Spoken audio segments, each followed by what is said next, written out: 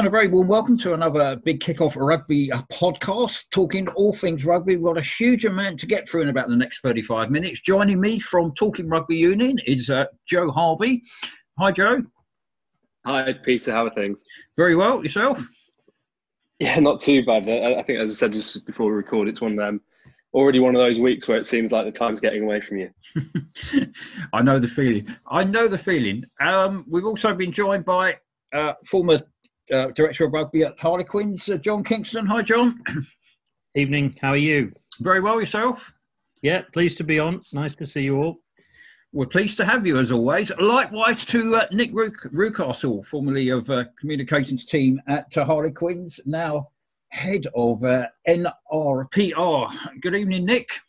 Hi, Peter. How are you? All right? Very well. And last but by no means least, it must have been a thrilling finish in the Pakistan Cricket League because Debbie Knight has come on straight away. Hi, Debbie. Hi, my team have just won. Oh, well, you're going to be in great spirits in the next 35 minutes, I can tell. You're right. Yeah, brilliant. Welcome, Debbie. So, a lot to get through, as I was saying. We'll be talking about New Zealand rugby. We'll also be talking about the new Gallagher Premiership season, which, of course, kicks off this coming Friday and weekend. Players to watch for. But let's start then with the Nations Cup. It all started back on Friday evening. Ireland up against Wales. 32-9 to Ireland. Let's start with you, John.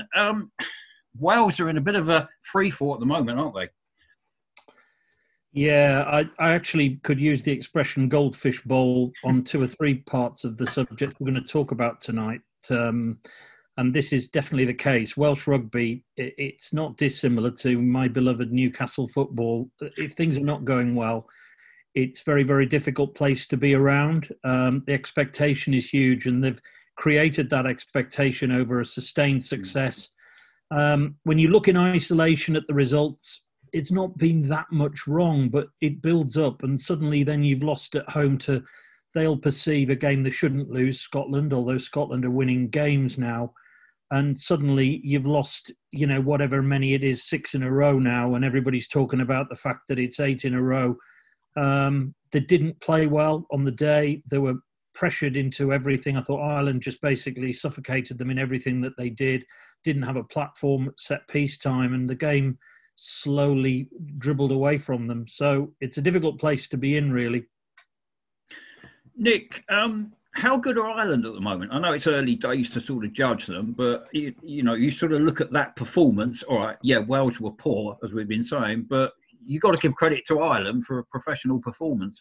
You absolutely do. I think Andy Farrell's done an outstanding job. He's got a really strong backroom team, and he's bringing the best out of players who, recently, over the last few years, that Ireland side hasn't been as consistent and as many will have expected. So I think he's done a brilliant job.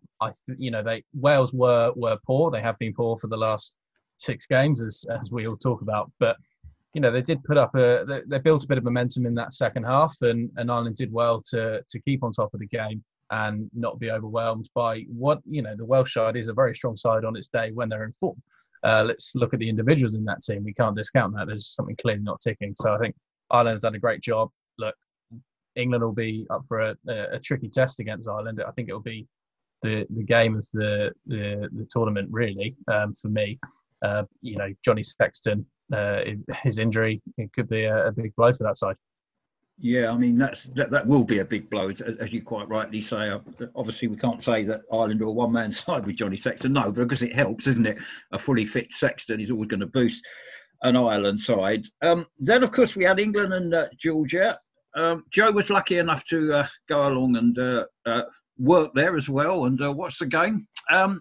Joe, comfortable victory for England. I mean, to be fair, nobody would have said beforehand we're going to put much pressure as such. But, as we were saying with England, they get the job done, and they did on Saturday.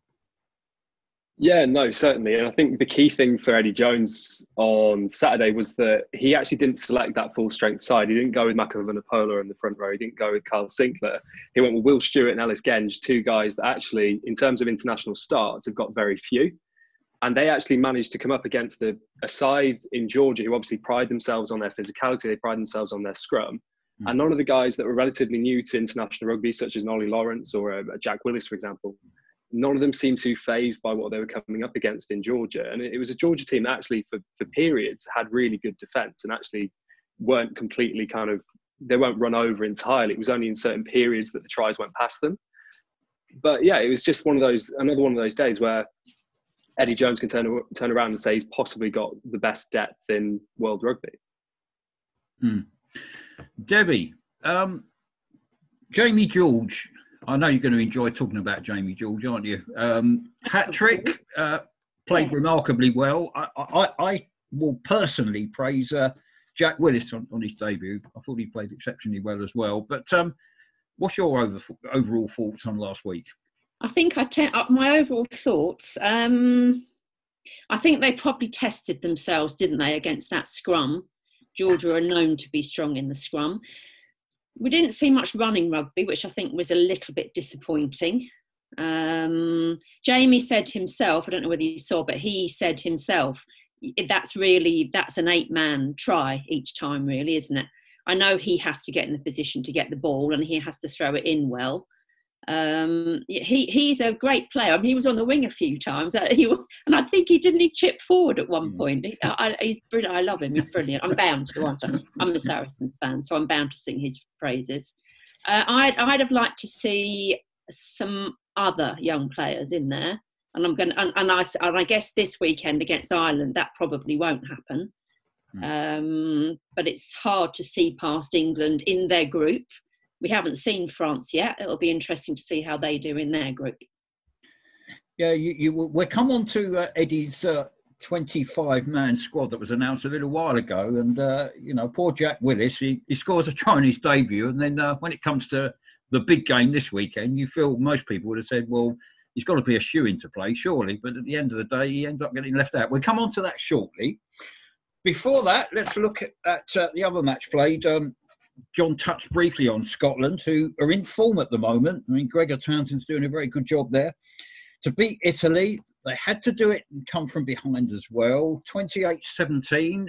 John, what was your thoughts on that game? Yeah, look, it's a bit the opposite to Wales. Suddenly they've won 5 in a row, and you're thinking, well, really, how exciting really is that? Well, they beat France, which was a tremendous game, and I think it's going to be a real test for them this weekend with France now having their full side out. Another fly half might be injured, but they've got the main team there to play, and that's going to be a real test for them. But I was impressed because they did the basics well. And they didn't panic when they went behind. I think the pack is starting to groove really well. I think people like Ferguson has done a really good job on the tight head. I think their line-out's going really well. Johnny's playing really well in the second row there. And Hamish Watson in the back row as well has stood out for me. So I think they've got a decent pack there that's doing the basics well for them, a bit like England did. Italy played well, actually. And you'd said at half-time, probably Italy are going to win this because they looked like they had control in a lot of the areas. So it's testament to Scotland. That's probably confidence that comes with winning those sort of games in Wales. Suddenly their confidence will have been lifted. Big test for them this weekend to see how it goes against France. I'm actually really looking forward to that game on Sunday, to be honest.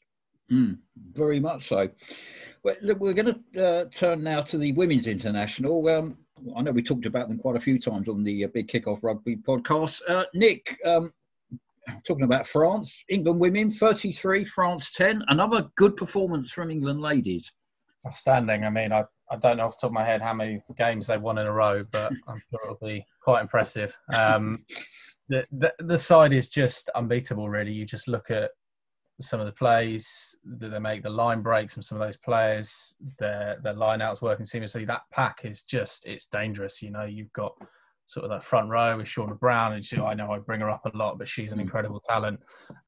You've got sort of at 9 someone like Leanne Riley who can just command that role and does brilliantly. So it's scary how good they are. We could go back to the sort of the massive divide between England and everyone else, but that's not the conversation we want to be having. I think let's just recognise how great these players are, and fair play to them. Yeah, done exceptionally well. Well done to the girls. Yeah. Now we're going to change tack now. We're going to talk All Blacks rugby. Who would have thought after 2 successive defeats, some people already are beginning to turn around and say, the mighty All Blacks, they are beatable. Is this the end of an era of dominance in rugby? Joe, what's your take on that? Well, I mean, it's difficult to say if it's an end of an era of dominance. I think we see with every team a year after a World Cup, maybe 2 years after a World Cup, they go through the transitional period of trying to establish new internationals, guys to kind of take the mantle, so to speak. And I think it's just part of that transitional period at the moment. Obviously, against Australia, it was ill-discipline, I think, at the weekend on Saturday morning. It was just pure dominance from Argentina, an Argentina team that hadn't played for 14 months and wanted to play for their country. Yeah, you're right. I mean, New Zealand, second defeat in a row since 2011, or what's that, 9 years. It's a long time, true, at the end of the day. John, as a sort of former director of rugby, coach, etc., Ian Foster, do you feel he's under pressure already? Look, what did I say to you at the start about the goldfish bowl? There's the second one, because that's a bigger goldfish bowl than Wales, respectfully to Wales. Look, I think people, get over eulogise about things. The bottom line is New Zealand got beaten in the semi-final of the World Cup in 2019. There's something about the shirt, and people think, they're the best in the world. They're not the best in the world at the moment. They're 3, I think it is, at the moment in the world. They're one of the very best sides, and they will be right there when it comes to it, along with all of the other major sides. I think you've got to take your hat off to Argentina. They put them under immense pressure. Did New Zealand come in a little bit complacent? I don't know. It's difficult to say. It's easy to point the finger at that. But Argentina were given a route into the game, and by goodness, they took it. I thought some of their will to win was amazing. The way they were knocking people back, the way they were going into rucks. Their captain, Matera, just extraordinary. And 2 or 3 of them were quite outstanding in their performances. I wouldn't be writing New Zealand off at all. They've got several players, several very, very good players. Ian's got a good CV. He wouldn't have got that job unless he was the right person to do it. And they'll come back fitter and stronger in due course. People were writing them off probably when England... I seem to remember England beating New Zealand by God knows how many points at Twickenham, didn't they? Just before, a year or two before England, then New Zealand then went on to win the World Cup. So I wouldn't be falling into that trap, Peter, no. Nick, what's your take on the All Blacks at the moment? Yeah, I have to agree with John completely that they are, one of the best sides in the world. I think when Steve Hansen obviously took a step back and stepped down and Ian was brought in, there was always going to be a bit of uncertainty, a bit of doubt with such a side like that. But they've got the same talent on the pitch, and maybe it's a bedding in period, I don't know. But I was reading earlier, I think it was on Fox Sports, a piece where the New Zealand fans are calling for Ian's head. I mean, that's bonkers. He's had a few games, really. 5 games, I think. Give the man time. He has got a world-class side, and he's up against the best. And let's not discount the Argentines. They were brilliant on the day, and fair play to them. I personally love seeing Argentina play well. They're a great side to watch, a great nation. I love the passion from the coaches up in the box as well. The raw emotion was a delight to see. Well, talking of coaches under pressure, this week Leicester Tigers announced that Gordon Murphy has left his role there as director of rugby at Tigers. He'd been with the club for something like 23 years. I mean, that's a phenomenal amount of time for anybody to be with any club. I suppose to be fair, in this day of, sort of, if people don't get results, immediately everyone's under pressure. And of course, someone has to get the boot, so to speak.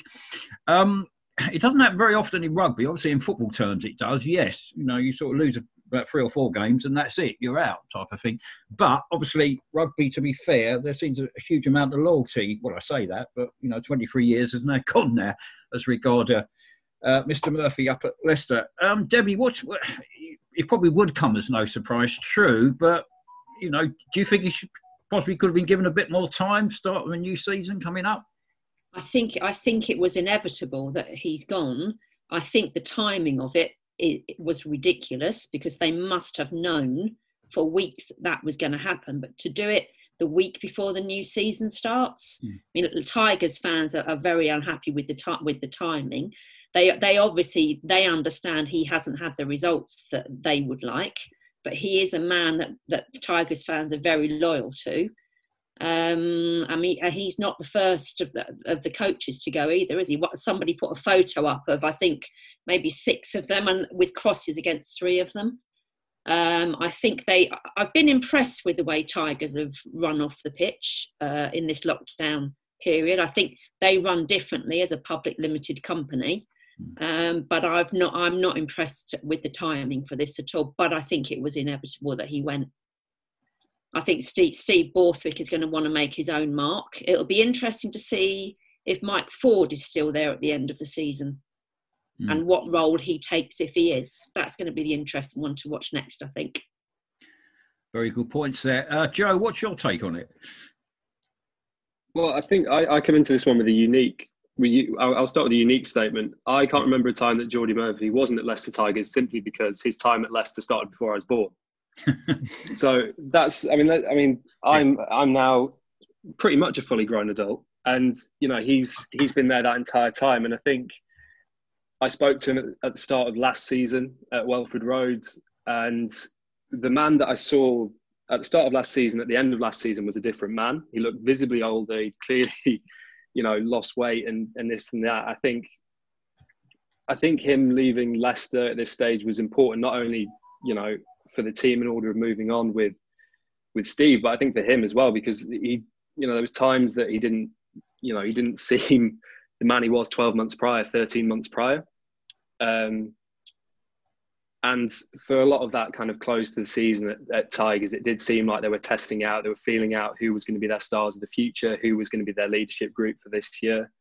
That's what those kind of mixed squads told me. And obviously there's people here with more in the know of than what you do in that situation. But it's a sad end because it's such in many ways he's a dynasty there. He's brought through many of the homegrown players at the club. He's brought some of them back even in the last few months. He's always going to leave a legacy, but they do need to kind of move on from that Tigers mentality of 15 years ago that saw them obviously be at the very top of the club game in many ways where Saracens ended up being. But, they've kind of got to plan for the future, and unfortunately, cutting all those ties is perhaps the way they're going to do it. John, what's your feelings in relation to that? Goldfish Bowl number 3, Tigers, because it's a rugby city. I know that's going to say with people Leicester City. Well, it is. It's a rugby city still, really.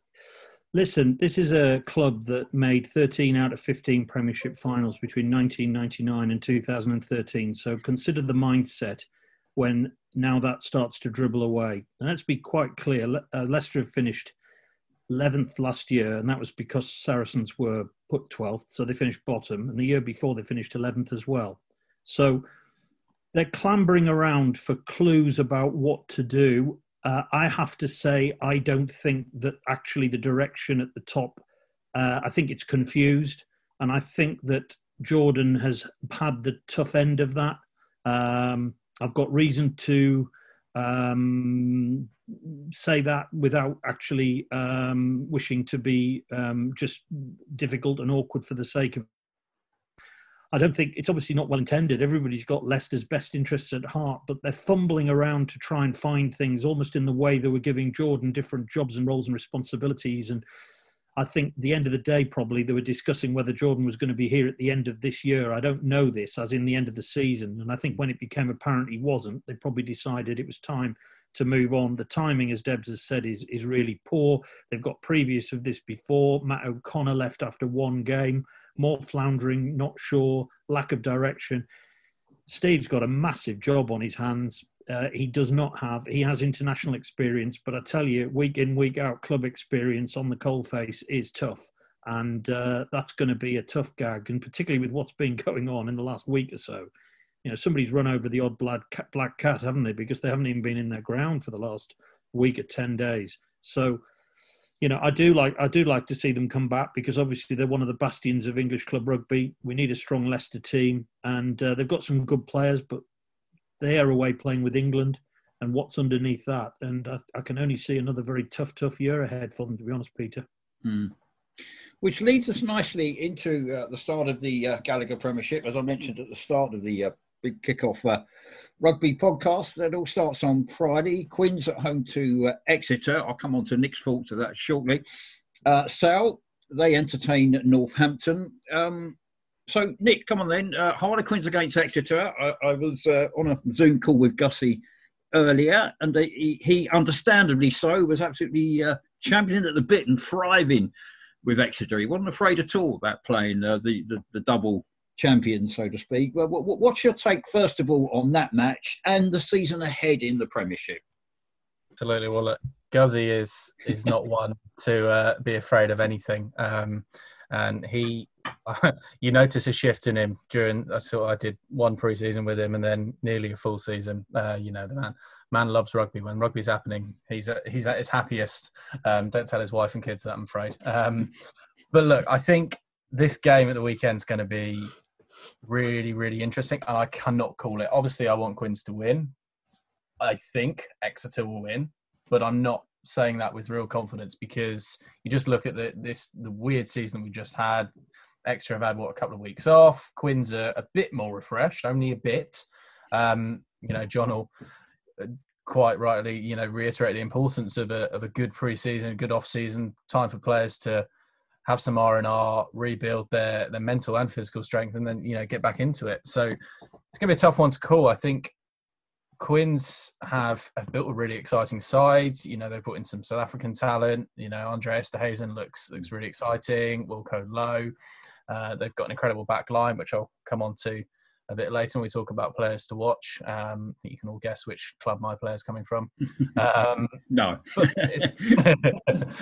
Yeah. It's going to be a really good game, and Exeter will want to maintain that momentum and prove why they are the champions. Be toughy.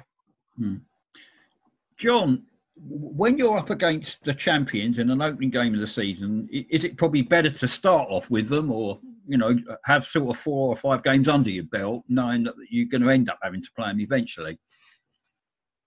Look, they're not going to say this, but A, I think Harlequins, it's best time to play Exeter. B, I think Harlequins will win. They've beaten them the last 2 years, if I'm not mistaken, at the Stoop, I think. Certainly beat them last year. Exeter are going to be missing an awful lot of players, and they've had a 9-10 day pre-season. That's really difficult. I don't care who you are. I think that's really, really difficult. And I'm not underestimating Exeter by any manner of means. Ask me who I think are going to be in the top 4 at the end of the year without a shadow of a doubt. Who are favourites to win it? Almost certainly Exeter. But I just think on the night, I think it's the perfect time for Harlequins to play them. And I think they'll be absolutely waiting for them. They really will. It's the best possible time to be playing Exeter Chiefs. Joe, what's your thoughts ahead of the season? John mentioned Exeter, obviously clear favourites, yes. Are Wasps going to be up there after that excellent run last season? Can Sale get in there? What's your take on the coming season? Yeah, I think you're right. Definitely with Wasps, I think their form towards the end of last season showed that they can kind of pick up that momentum. The only kind of real question about it is the depth. Obviously, they've lost Joe Launchbury and Will Rowlands both to international duty, and obviously, your second row as much as your back row and your front row is, it's kind of a bedrock of a team. It keeps you driving forward at the line out and everything like that. But ultimately, I think you're right with Sale as well. I think Sale feel like, they've kind of had their backs against the wall at the end of last season in particular. They definitely will feel like they've got something to prove, especially after the way last season ended. Although I'm not sure what's going on with their South Africa qualified players, because I know a number of them were selected for duty, but obviously South Africa not playing in the Tri-Nations tournament. So it's kind of, I'm not actually totally sure what's gone on there. Probably should have gone on Sale's press conference today and found that one out. But, that's as is life. I think Bath as well. I think they're going to be looking to beat Falcons open day of the season. But again, with Bath, they're missing a number of key individuals to international duty. So I think we will see probably one rogue team break into the top 4, because ultimately the nature of the season at the moment, there's such a condensed international period. there are going to be key players missing for so many teams. I'd probably suggest that maybe a Northampton, for example, probably could be one of those sneaky teams to kind of break that top four. Weren't too far away at one point last season before kind of falling off a cliff face. But I think there's going to be one team. I just can't say who it is, and I'm just hoping that Falcons don't get relegated, as that was the team that I supported growing up, but I kind of want them to do all right. Debbie, thoughts on Bristol? I mean, obviously they had a magnificent season. They were a joy to watch, and they were very unlucky actually in the end. Can they maintain that from last season? Yeah, I think they can. I mean, that their semi-final, you could have knocked me down with a feather. What happened there? Yeah, I think they can. I think he's a fantastic coach, and has got a core of wonderfully talented players. I'll be very surprised if Bristol don't finish in that top four, and you'll not be surprised that my players to watch are going to come from that particular team. I'd love to see Quins be in that team that break into that top four. And I think, John, you're right. Quins on a Friday night at the start of the season. I know there's not a crowd there, but I think that's a tough place to go on a Friday night. I think the players that have been ignored by Eddie Jones will see themselves as having something to prove, although they really shouldn't have. They're double champions. But yeah, I hope that there isn't anyone heavily adrift at the bottom of the league. I certainly hope it's not Leicester, and definitely not Newcastle. I have a feeling they're not going to have to worry about relegation next year, but we'll see on that one. I see. I mean, I've got Exeter, Wasps, Bristol, and Sale in my top four. Brilliant. Now we've got a few minutes left. I did mention earlier we're going to go for players to watch out for in the Gallagher Premiership. So, Nick, let's kick off with your choices, please. Thank you. So I'm gonna identify a few players from Quins, unsurprisingly, but this isn't my bias. This post Rob Shaw era has really got me thinking. The other day, that back row, you've lost Jack Clifford, someone who really experienced players, sadly retired. They've got really four players: Don Brandt, Evans, Chisholm and Lauday. James Chisholm, Baby Chiz as he's known down there, really exciting player. I think he was potentially unlucky not to get the captaincy over Stefan Levies, who is well deserved of it. But I think James Chisholm's going to be my player to watch. He is a workhorse. He has got that opportunity to fill Rob Shaw's boots. He's a leader down at the camp. When he's in form, he's a brilliant player. He's still in his early 20s as well. So someone like him, paired up with Don Brandt and, the turnover king, Will Evans, it's a brilliant back line. But James Chisholm for me. John, how about you? Yeah, well, actually, I've chosen one from Harlequins as well, and you might laugh and say, well, yeah, he's not, but he's 21 years of age. And just because I picked him at 18, Marcus Smith, because I for the life of me, the difference now in him as a player to when we gave him his debut, and I think he's quite outstanding. And I know England are really lucky with the riches that are there. I understand that. But I think Marcus is going to be quite outstanding. And I think he's going to be right at the hub. And if Quins are allowed to continue to play him, I think Quins might well make the top four this year. I think they've got a great chance. I think it's a year where people can possibly get in there because Saracens aren't. I think if you're going to get in there, it's a year to do it. Quite unusual with internationals, and Quins are not being hit too badly with that. So I see Marcus driving that. I think he's a quite outstanding player now, and he's developed into a remarkably mature 21-year-old. One other I'd chuck you out as well is Brian Redpath's son down at Bath, Cameron Redpath, who I think is a fine player in the centre. He's got his work cut out to play every week. But if the internationals take the boys away from Bath and he gets his opportunities, I thought he was tremendous. The game against Harlequins at the Stoop when Bath won down there at the second half of the season, but I've seen him a few times and I think he's a tremendous player. I really like him. I totally agree with you with Marcus Smith, John. What I like about Marcus, and I've interviewed him a couple of times as well, is he's got a brilliant rugby brain. For a youngster, he really has, and I'll totally go along with that. So, Joe, how about you then? Players to watch for the season coming up? Oh, okay. Well, I went back to one of my old homes, which was Falcons. So I chose Adam Radwan, winger, because I feel like he more for the story. Because the thing is, when Newcastle were last in the Premiership. He didn't actually get too many games because obviously they had Nicky Gonover, they had DTH Van der Merwe was on the books, Sinotti was on the books as well. Obviously, a lot of those names now are no longer in there. And he's now 23, and I've got this horrible feeling he's going to do the Zach Kibarigi of not getting played too much and then going somewhere else and absolutely lighting up. So he needs that game time. So I'm hoping that, firstly, that is entrusted in him and he gets some game time on the wing for Falcons, because every loan club he's gone to, he's scored numerous tries. He's kind of been one of the star players. I think it was Tyndale that he had a really good kind of spell at, and it wasn't Tyndale actually, it was Darlington Modern Park.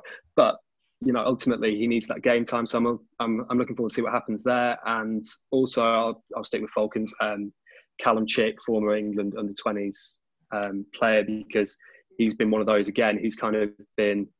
You've been wondering if he's going to make kind of that step up with Mark Wilson potentially away for long periods of time. He might be used as that number 8 option. He's a big lad, and he was the year above me at Ponthill Rugby Club. So there we go. Debbie, last word for you. Come on then. Out comes the Bristol flag. You've got about 3 minutes. Two for me, actually. One from Saints and one from Bristol. Wow, okay. Go for it. Max Malins for me from Bristol. He's another one of those innately talented rugby players. I think he's got competition in his place at Bristol, but I think he'll shine this year. And another fly half in James Grayson, which is a name that seems to be ignored. Another one ignored by England. There is a wealth of going on at 10, isn't there, at the moment? Mm-hmm. But I think he's another player who has an innate talent. He obviously comes from good stock, but he's a player I very much enjoy watching, and I hope he has a great season. Brilliant. Unfortunately, we've run right out of time, but it's been an absolute pleasure as always. Nick, thank you so much for joining us. John, ditto as well. Joe, Harvey, and Debbie. I've been Peter Moore. This has been the Big Kickoff Rugby Podcast. We will be back once again with more rugby talk in a couple of weeks' time, talking about the opening games of the Gallagher Premiership season, also reflecting on the autumn internationals with the Nations Cup, of course, as well, and also perhaps even reflecting on yet another New Zealand loss. But hey, who can tell? We'll have to wait and see. Thanks very much, guys, and I'll speak to you in a couple of weeks' time.